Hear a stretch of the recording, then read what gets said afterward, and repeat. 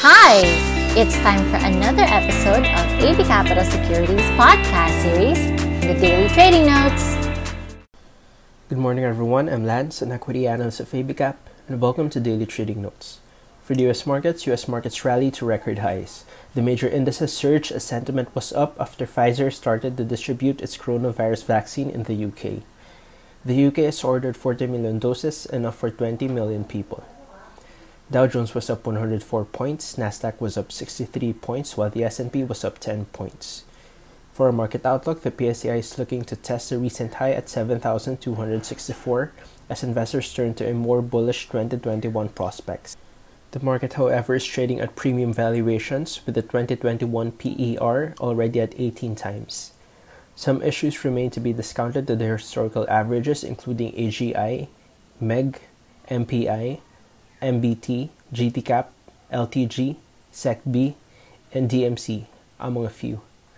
In other news, PH sends fewest workers abroad in 24 years. From January to October, 693,000 OFWs had been deployed, 60.8% lower from its level a year ago. This is on track to be the lowest level since 1996, or a year before the Asian financial crisis when only 660,000 OFWs were deployed. From January to September, cash remittances fell 1.4% to $21.9 billion.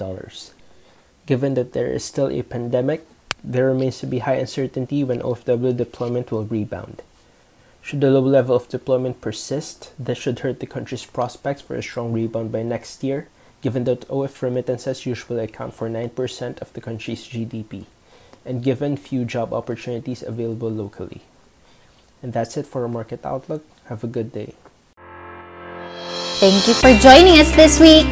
Never miss an episode by clicking the follow button.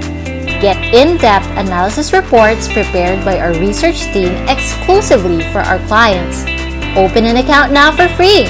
Visit www.abcapitalonline.com.